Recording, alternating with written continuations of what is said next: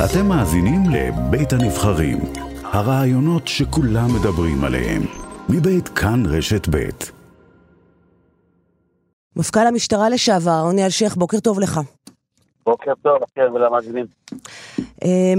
מפרסם היום כלכליסט את מה שהוא מכנה גרסתו או תשובתו בעיקר לביקורת שנמתחה על התחקיר שלו בנוגע לשימוש המשטרה בתוכנות ריגול התקפיות. ואחד הדברים המעניינים שעולים שם זה שבשמונה בפברואר המקורות של תומר גנון יצרו איתו קשר וביקשו למסור לצוות מררי, הצוות של הפרקליטות יחד עם בכירים מהשב"כ לשעבר, מידע שלא יפורסם, שלא פורסם בעיתון, ובכך לאפשר לה לבדוק בלי הפרעה או חשש לשיבוש. ועל פי מה שהם מפרסמים הבוקר, צוות מררי לא עשה שימוש במידע הזה.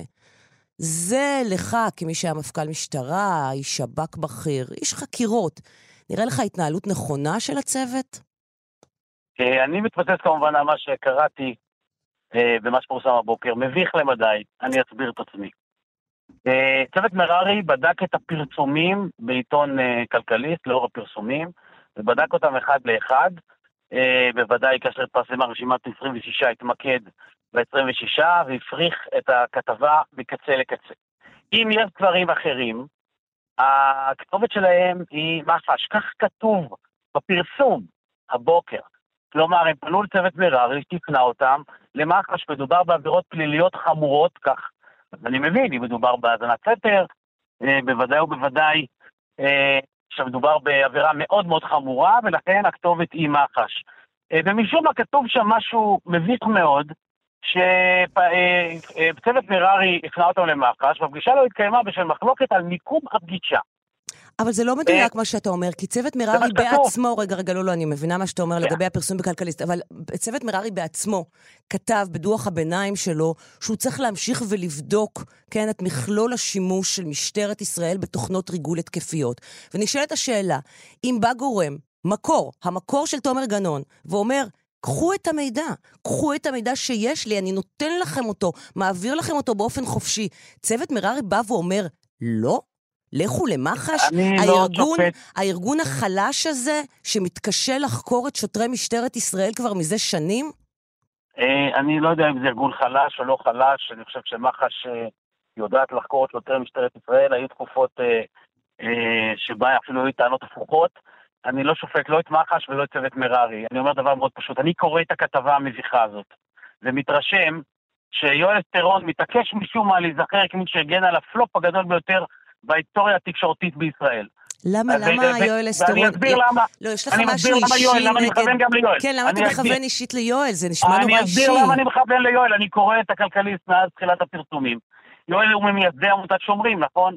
שעוקב בדאגה אחר התגברות הפייק ניוז כך באתר. ששומרים איתכם לפרסום תחקירים ופוסטים אמינים ומבוססי עובדות. ואני שואל שאלה נורא פשוטה. פורסמה כתבה תחת כתב מסוים, תומר גנון, ולאחר שהכתבה הזאת הוא פרחה, קשה מאוד להתווכח עם לוגים של מערכות טכנולוגיות, ממי שמבין משהו בתחום הזה. אני אגיד לך איך אפשר להתווכח עם לוגים של מערכות טכנולוגיות. מציינים בוקר בכלכליסט בצורה מאוד מאוד ברורה, שהמקורות העבירו רשימה של 19 שמות, תפקידים וטלפונים של אנשי יחידת הסיגנט סייבר בעבר ובהווה, מאז שרכשה המשטרה את רוגלות NSO בסוף 2013. האנשים האלה, נאמר במסמך, היו מעורבים, ידעו או יודעים על שיטות הפעלת הכלים שנרכשו מ-NSO. המקורות ציינו שאנשים ברשימה נחשפו ונחשפים לשיטות הפעולה של בני אדם. אוקיי, אנשים כמוני וכמוך. את זה צוות מררי לא רצה לבדוק. קודם כל, שוב, אני לא בוחן כרגע איך צוות מררי בחר לעבוד, אני גם לא יודע איך הם עשו, חוץ ממה שפורסם. אבל זה... מה שאני מכיר, סליחה, מה שאני מכיר. וכאן צריכים להיות ערניים, כן? והמסר שלי לכלכליסט הוא מאוד פשוט. כל פרסום כזה מסייע לסגור על רשימת המקורות. הטענות הן הרי לעבירות פליליות, כן? אבל בואו נראה מה טוענת הכתבה. אנחנו מכירים שמות של קצינים, בראבו. אנחנו מכירים שמות של רוגלות, בראבו. אנחנו מכירים איפה יש תיקיות, בראבו. לא מרגש אותך. לא ברגע שאני אגיד לך למה. כי מה? כי זה מעיד בעליל שמדובר באנשים שהייתה להם נגישות למשטרה, אולי אפילו נגישות בחירה, אבל לא הייתה להם שום נגישות לליבת העשייה של הסיגינט, אלא לצורך העניין הם הסתובבו פעם, או מי מהם, באגף חקירות ומודיעין.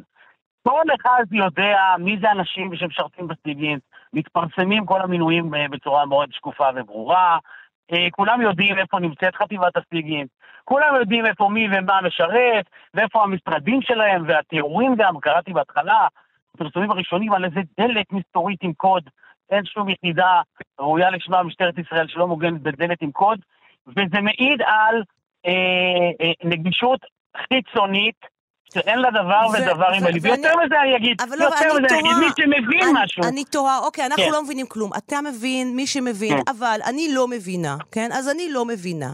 למה צוות מררי מסתפק בבדיקה טכנולוגית בלבד, ואנשי יחידת הסייבר סיגינט לא נחקרו, אם על ידי צוות מררי, או על ידי מח"ש, על אופן ההפעלה שלהם שתוכנות ריגול התקפיות. על מה הם צריכים להיחקר? על אופן ההפעלה של תוכנות ריגול התקפיות כנגד אזרחים במדינת ישראל. האם את חיה במדינה דמוקרטית? אני מקווה מאוד, כן. אני שמח שכולנו חיים במדינה דמוקרטית, ובמדינה דמוקרטית מקובל שלפני שמזמינים מישהו לחקירה, הוא צריך להיות חשוד במשהו. נכון. ואחת הטענות... רגע, סליחה. רגע, אבל א' אפשר גם להזמין, אפשר להזמין מישהו לעדות. נכון? הוא גם שיכול לתת עדות. כן, שאלת שאלה. בבקשה. שאלת שאלה, תני לי לענות. לפני שמזמינים, אני מקווה מאוד שככה צריך לנהוג במדינה דמוקרטית. לפני שמזמינים מישהו לחקירה, צריך להיות חשד. וכאשר הטענות, לא רק שאין חשד, מופרכות בעליל, מפני שבדקו אחד-אחד, והלוגים גם בממשק המשתמש, וגם אלה שנשמרים רק בסרברים מאחורה, כולם נבדקו, ונמצא שהכתבה הזאת, לא רק שהיא מופרכת, היא שקרית בעליל. מה שקרית בעליל? ייתכן, אני אסביר למה. כי לא ייתכן שמדובר פה בטעות. כאשר מישהו נותן רשימה כל כך מפורטת של שמות. אתה מדבר על החלק האחרון של 26 השמות. אני ברשותך מבקשת להתייחס לחלקים הראשונים של התחקיר, שעל פיהם אני לראשונה, אדם אזרחית במדינת ישראל, שמאמינה במדינה ומאמינה בכך שהיא דמוקרטית, גיליתי לראשונה בחיי שהמשטרה, שאמורה להגן עליי ועל שכמותי, משתמשת בתוכנות ריגול התקפיות, מבלי שאני יודעת על כך. קרן, מה זה תוכנת ריגול? מה זאת אומרת, מה זה תוכנת ריגול? תוכנת ריגול, לא, תוכנת ריגול זה משהו שיכול לתקוף את הטלפון שלי מבלי שאני אדע על כך, וכן, עלה... מה זאת אומרת? האזנת סתר מותרת למשטרת ישראל לפי החוק? כשיש אישור של שופט שיודע במה מדובר. האזנת סתר אין דינה כדין תוכנת ריגול התקפי, זה משהו שונה לחלוטין. התוכנה שקיימת במשטרה, וכדאי אחרי כל כך הרבה זמן, שהנושא הזה נטחן הדק, כדאי להתמצא בחומר. היא לא מסתפקת אך ורק בהאזנת סתר. רגע, סליחה, תני לענות. התוכנה שנמצאת במשטרת ישראל יודעת לעשות האזנת סתר בלבד. היא לא שומעת אך ורק שיחות, זה לא נכון. היא איננה תוכנת פגסוס.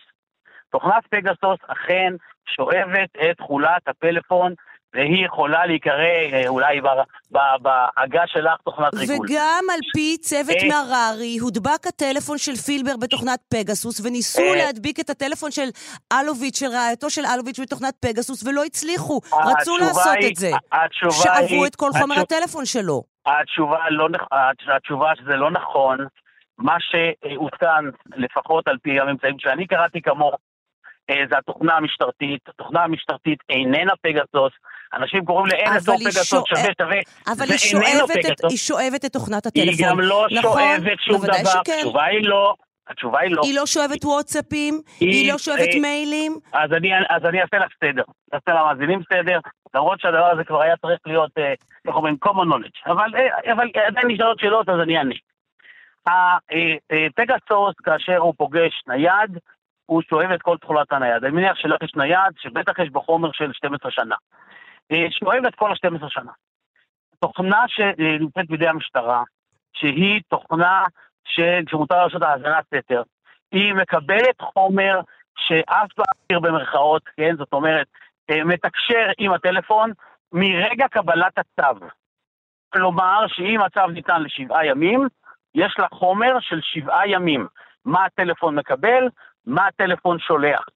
אם היו וואטסאפים של 12 שנה קודם, התוכנה הזאת לא יודעת להביא אותם, אסור לה להביא אותם, ולכן אינני יודעת להביא אותם, כי כך בונים תוכנות, אחרת לא מאשרים אותם לשימוש במשטרת ישראל, או בכל משטרה, שזה החוק שלה במדינה דמוקרטית.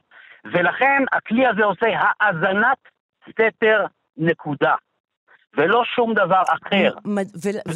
אם כך, ולכן לא רק שזה לגיטימי, אם כך מדוע אנשים כמו עורך הדין דן אלדד, שהיה ראש המחלקה הכלכלית בפרקליטות, היה בהלם כשהוא שמע, כן, על מה שאתם במשטרה עשיתם אולי יחד עם הפרקליטות. הוא לא היה מודע לדברים האלה, הוא משוכנע שמדובר בעבירות פליליות, והוא חושב שהבדיקה צריכה להיות הרבה יותר מעמיקה, והוא לא לבד.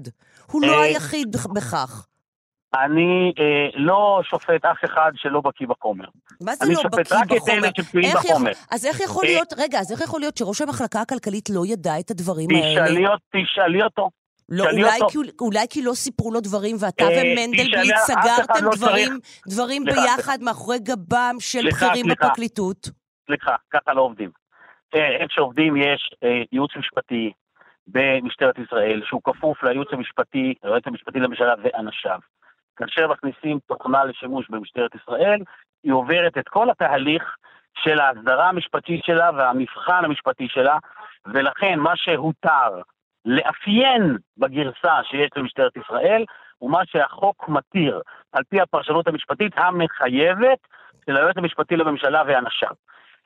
בסופו של דבר, זה הכלי שמפעילה משטרת ישראל, היא איננה פועלת בחלל ריק, אף מפכ"ל לא מחליט על זה לבד, אף יועץ משפטי גם של משטרה לא מחליט על זה לבד. האם אתה משוכנע ב100%, כן, שאין אף אחד במשטרת ישראל שישתמש בתוכנה הזאת, שלא באופן שבה אתה טוען שאמורים היו להשתמש בה? האם אתה סומך לחלוטין על משטרת ישראל, שפעם אחר פעם נתפסה בשקרים בהודעות לעיתונות לצערנו, כן, שאכן עשתה שימוש בתוכנה הזאת, שאין בו שום פגם? והאם אתה חושב, כן, שלא היינו צריכים לדעת הרבה לפני כן על השימוש שהתוכנה הזאת, על השימוש שעושים בתוכנה הזאת על ידי משטרת ישראל, ולא לגלות על זה על ידי פרסום בכלכליסט? קודם כל זה חמור מאוד הפרסום של אמצעים חשאיים שיש על מנת להגן על הילדים שלנו מפני פדופיליה, על אזרחי ישראל מפני ארגוני פשיעה, מפני אנסים, רוצחים וכו'. כל אלה אזרחים, ומשטרת ישראל צריכים להיות לה כלים על מנת לטפל בהם. אם מישהו חושב שזכות הציבור לדעת כוללת את מה שמזיק לציבור, דהיינו, מחר יהיה קשה יותר להגן על הילדים מפני פדופיליה. תגיד לי, משתמשים, רגע, סליחה, אמר אלשיך, משתמשים נגד פדופילים בתוכנת פגסוס? באמת? משתמשים נגד פדופילים בתוכנה שמותרת למשטרת ישראל, אסור לה להשתמש בתוכנת פגסוס. אז למה ההצלחה כל כך מועטה? למה למשל ההצלחה בביאור הפשיעה בחברה הערבית כל כך מועטה, אם משתמשים בתוכנה הזאת? קודם כל, מה שהתוכנה הזאת יודעת לעשות זאת האזנת סתר נקודה, ולכן היא נועדה לגשר על פער היכן שהאזנת הסתר לא מתבצעת באמצעות התקשורת הסלולרית הרגילה. זה לא איזה משהו שמכסה את כל הצרכים המודיעיניים של משטרת ישראל, זה מכסה פער מסוים, והוא מכוסה על ידי התוכנה הזאת כדי להשלים את היכולת לעשות האזנת סתר. זה לא כלי שפותר את כל הבעיות של משטרת ישראל. הדיון הרבה יותר רחב מה הקשיים מול הטיפול בפשיעה בחברה הערבית, אבל אני רק רוצה לחדד משהו. אם מישהו היה בא ואומר, זכות הציבור לדעת מה הקוד של איזה טיל מסוים, כן, שמדינת ישראל משתמשת בו, היה זוכה למחיאות כפיים? התשובה היא לא. מפני שחשיפת סודות מדינה לא ראויה למחיאות כפיים. אם חלילה... תגיד, אתה לא... אולי אני רוצה להשלים למשפט. בבקשה, כן, בשמחה, כאן. אם חלילה היה מדובר בשימוש בלתי חוקי, ומישהו היה מציג בדל ראייה לפישינג, להשתוללות, אני מזכיר לכם מה היה כתוב בכתבות, שעכשיו מנסים קצת ככה לצמצם אותם. לפישינג שעושים, לשימוש שלא על פי צו שופט, שלא נמצא בדל ראייה כזאת, הייתי אומר, וואלה, זה ראוי לחשיפה, כי זאת רעידת אדמה אמיתית.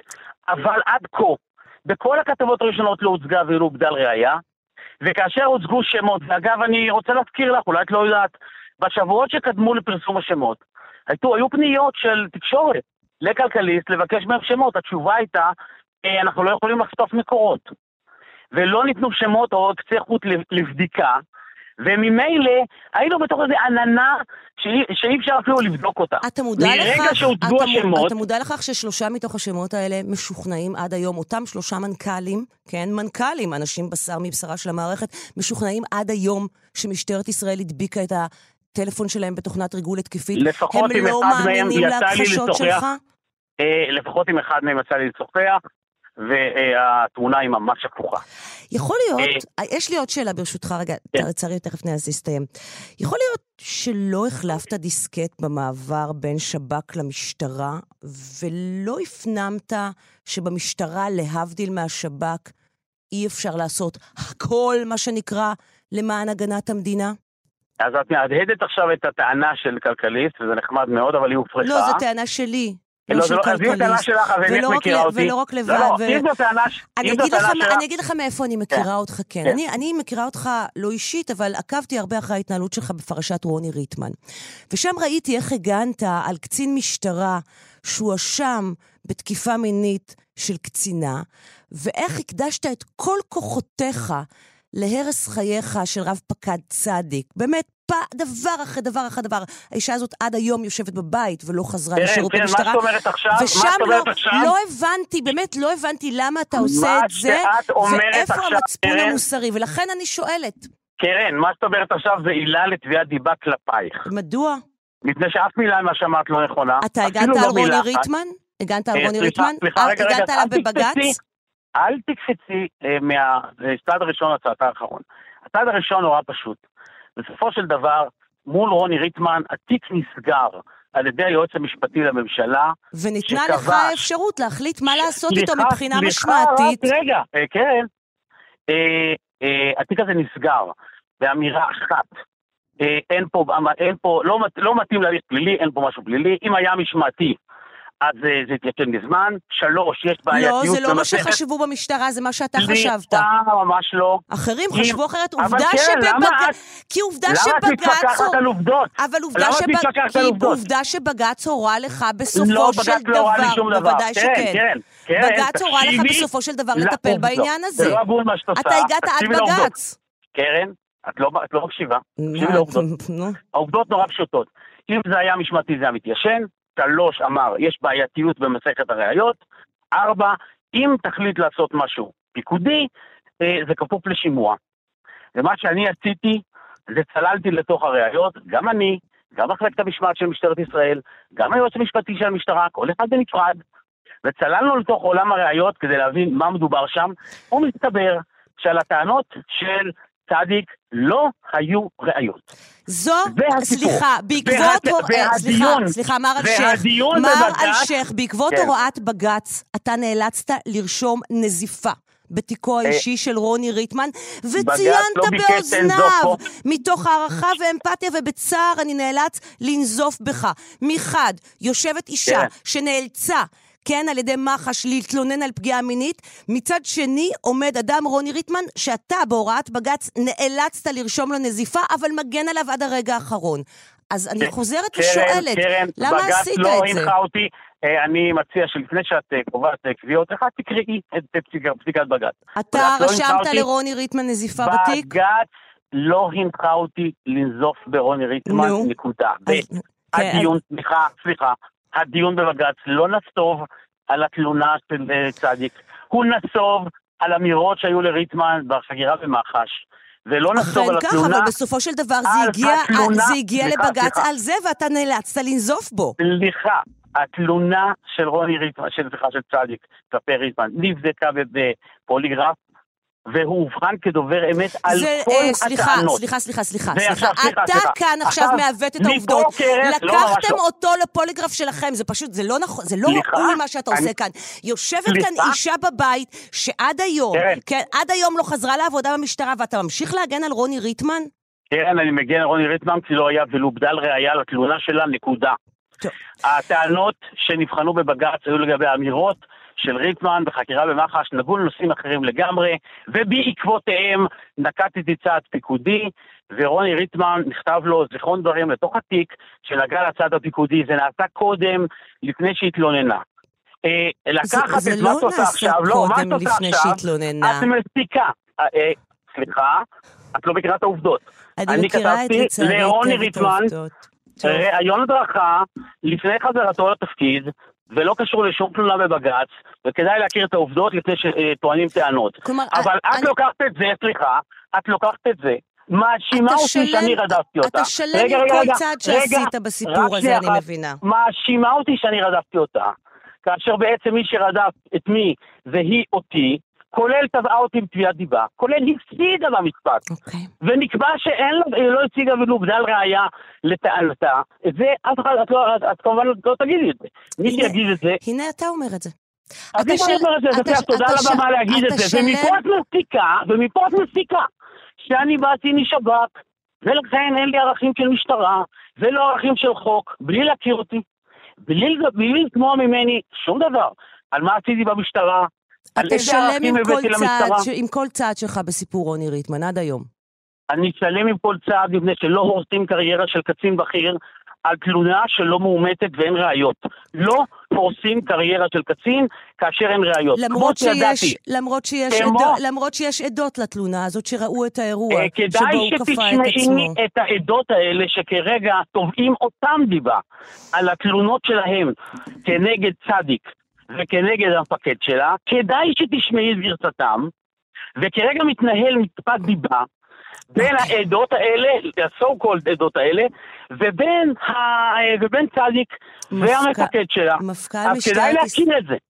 מפכ"ל משטרת ישראל אז אני מבקש ממך, אני מבקש לחזור בה מההקשר שאת עושה, בין התייחסות נורמטיבית, כאשר לא מדובר בראיות, ובין הטענה שלך שבגין זה, המסקנה שלך, זה שהתנהגתי בצורה שאיננה מבינה מה זה משטרה. אז אני רוצה להזכיר לך, או לחדש לך, שמי שהכניס את ערך ריסון הכוח למשטרת ישראל זה אני, ואני רוצה להזכיר לך שמי שעשה סדנאות לריסון הכוח, והבאתי את זה מהשב"כ, כן, הבאתי את זה מהשב"כ, שם מפותח מאוד ערך ריסון הכוח.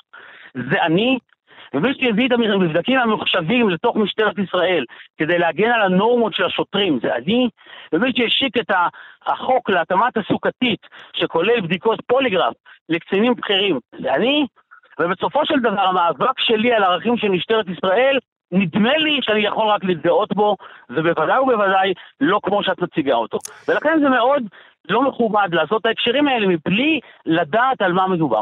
זאת תשובתי, ואני חושב שהסיטואציה שבה עיתון כלכליסט מגן על המקורות שבעליל שיקרו אותו, היא בלתי נבלת.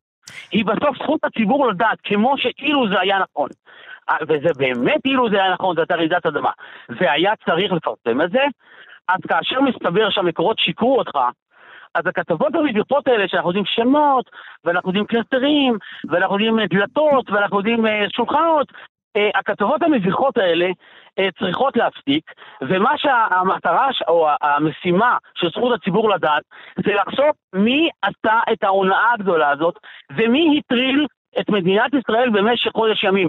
זאת המשימה של כלכליסט, וזאת המשימה של יואל אסטרון, אם הוא נאמן לאחריות הציבורית שלו של זכות הציבור לדעת. ואם חלילה, אחד מהעיתונים האחרים יעשה את זה, ואחד מהתחקרנים האחרים יגיע למסקנה, ויחשוף את המקורות, ויחשוף לפני כלכליסט מי זה שונה אותו, נדמה לי שאז לא יישארו מנויים לעיתון. אז אני רוצה להזכיר ליואל מה משימתו ומה האחריות הציבורית שלו. תודה. מפכ"ל משטרת ישראל לשעבר רוני אלשיך, תודה רבה לך שדיברת איתנו הבוקר. תודה רבה, בוקר טוב. תודה.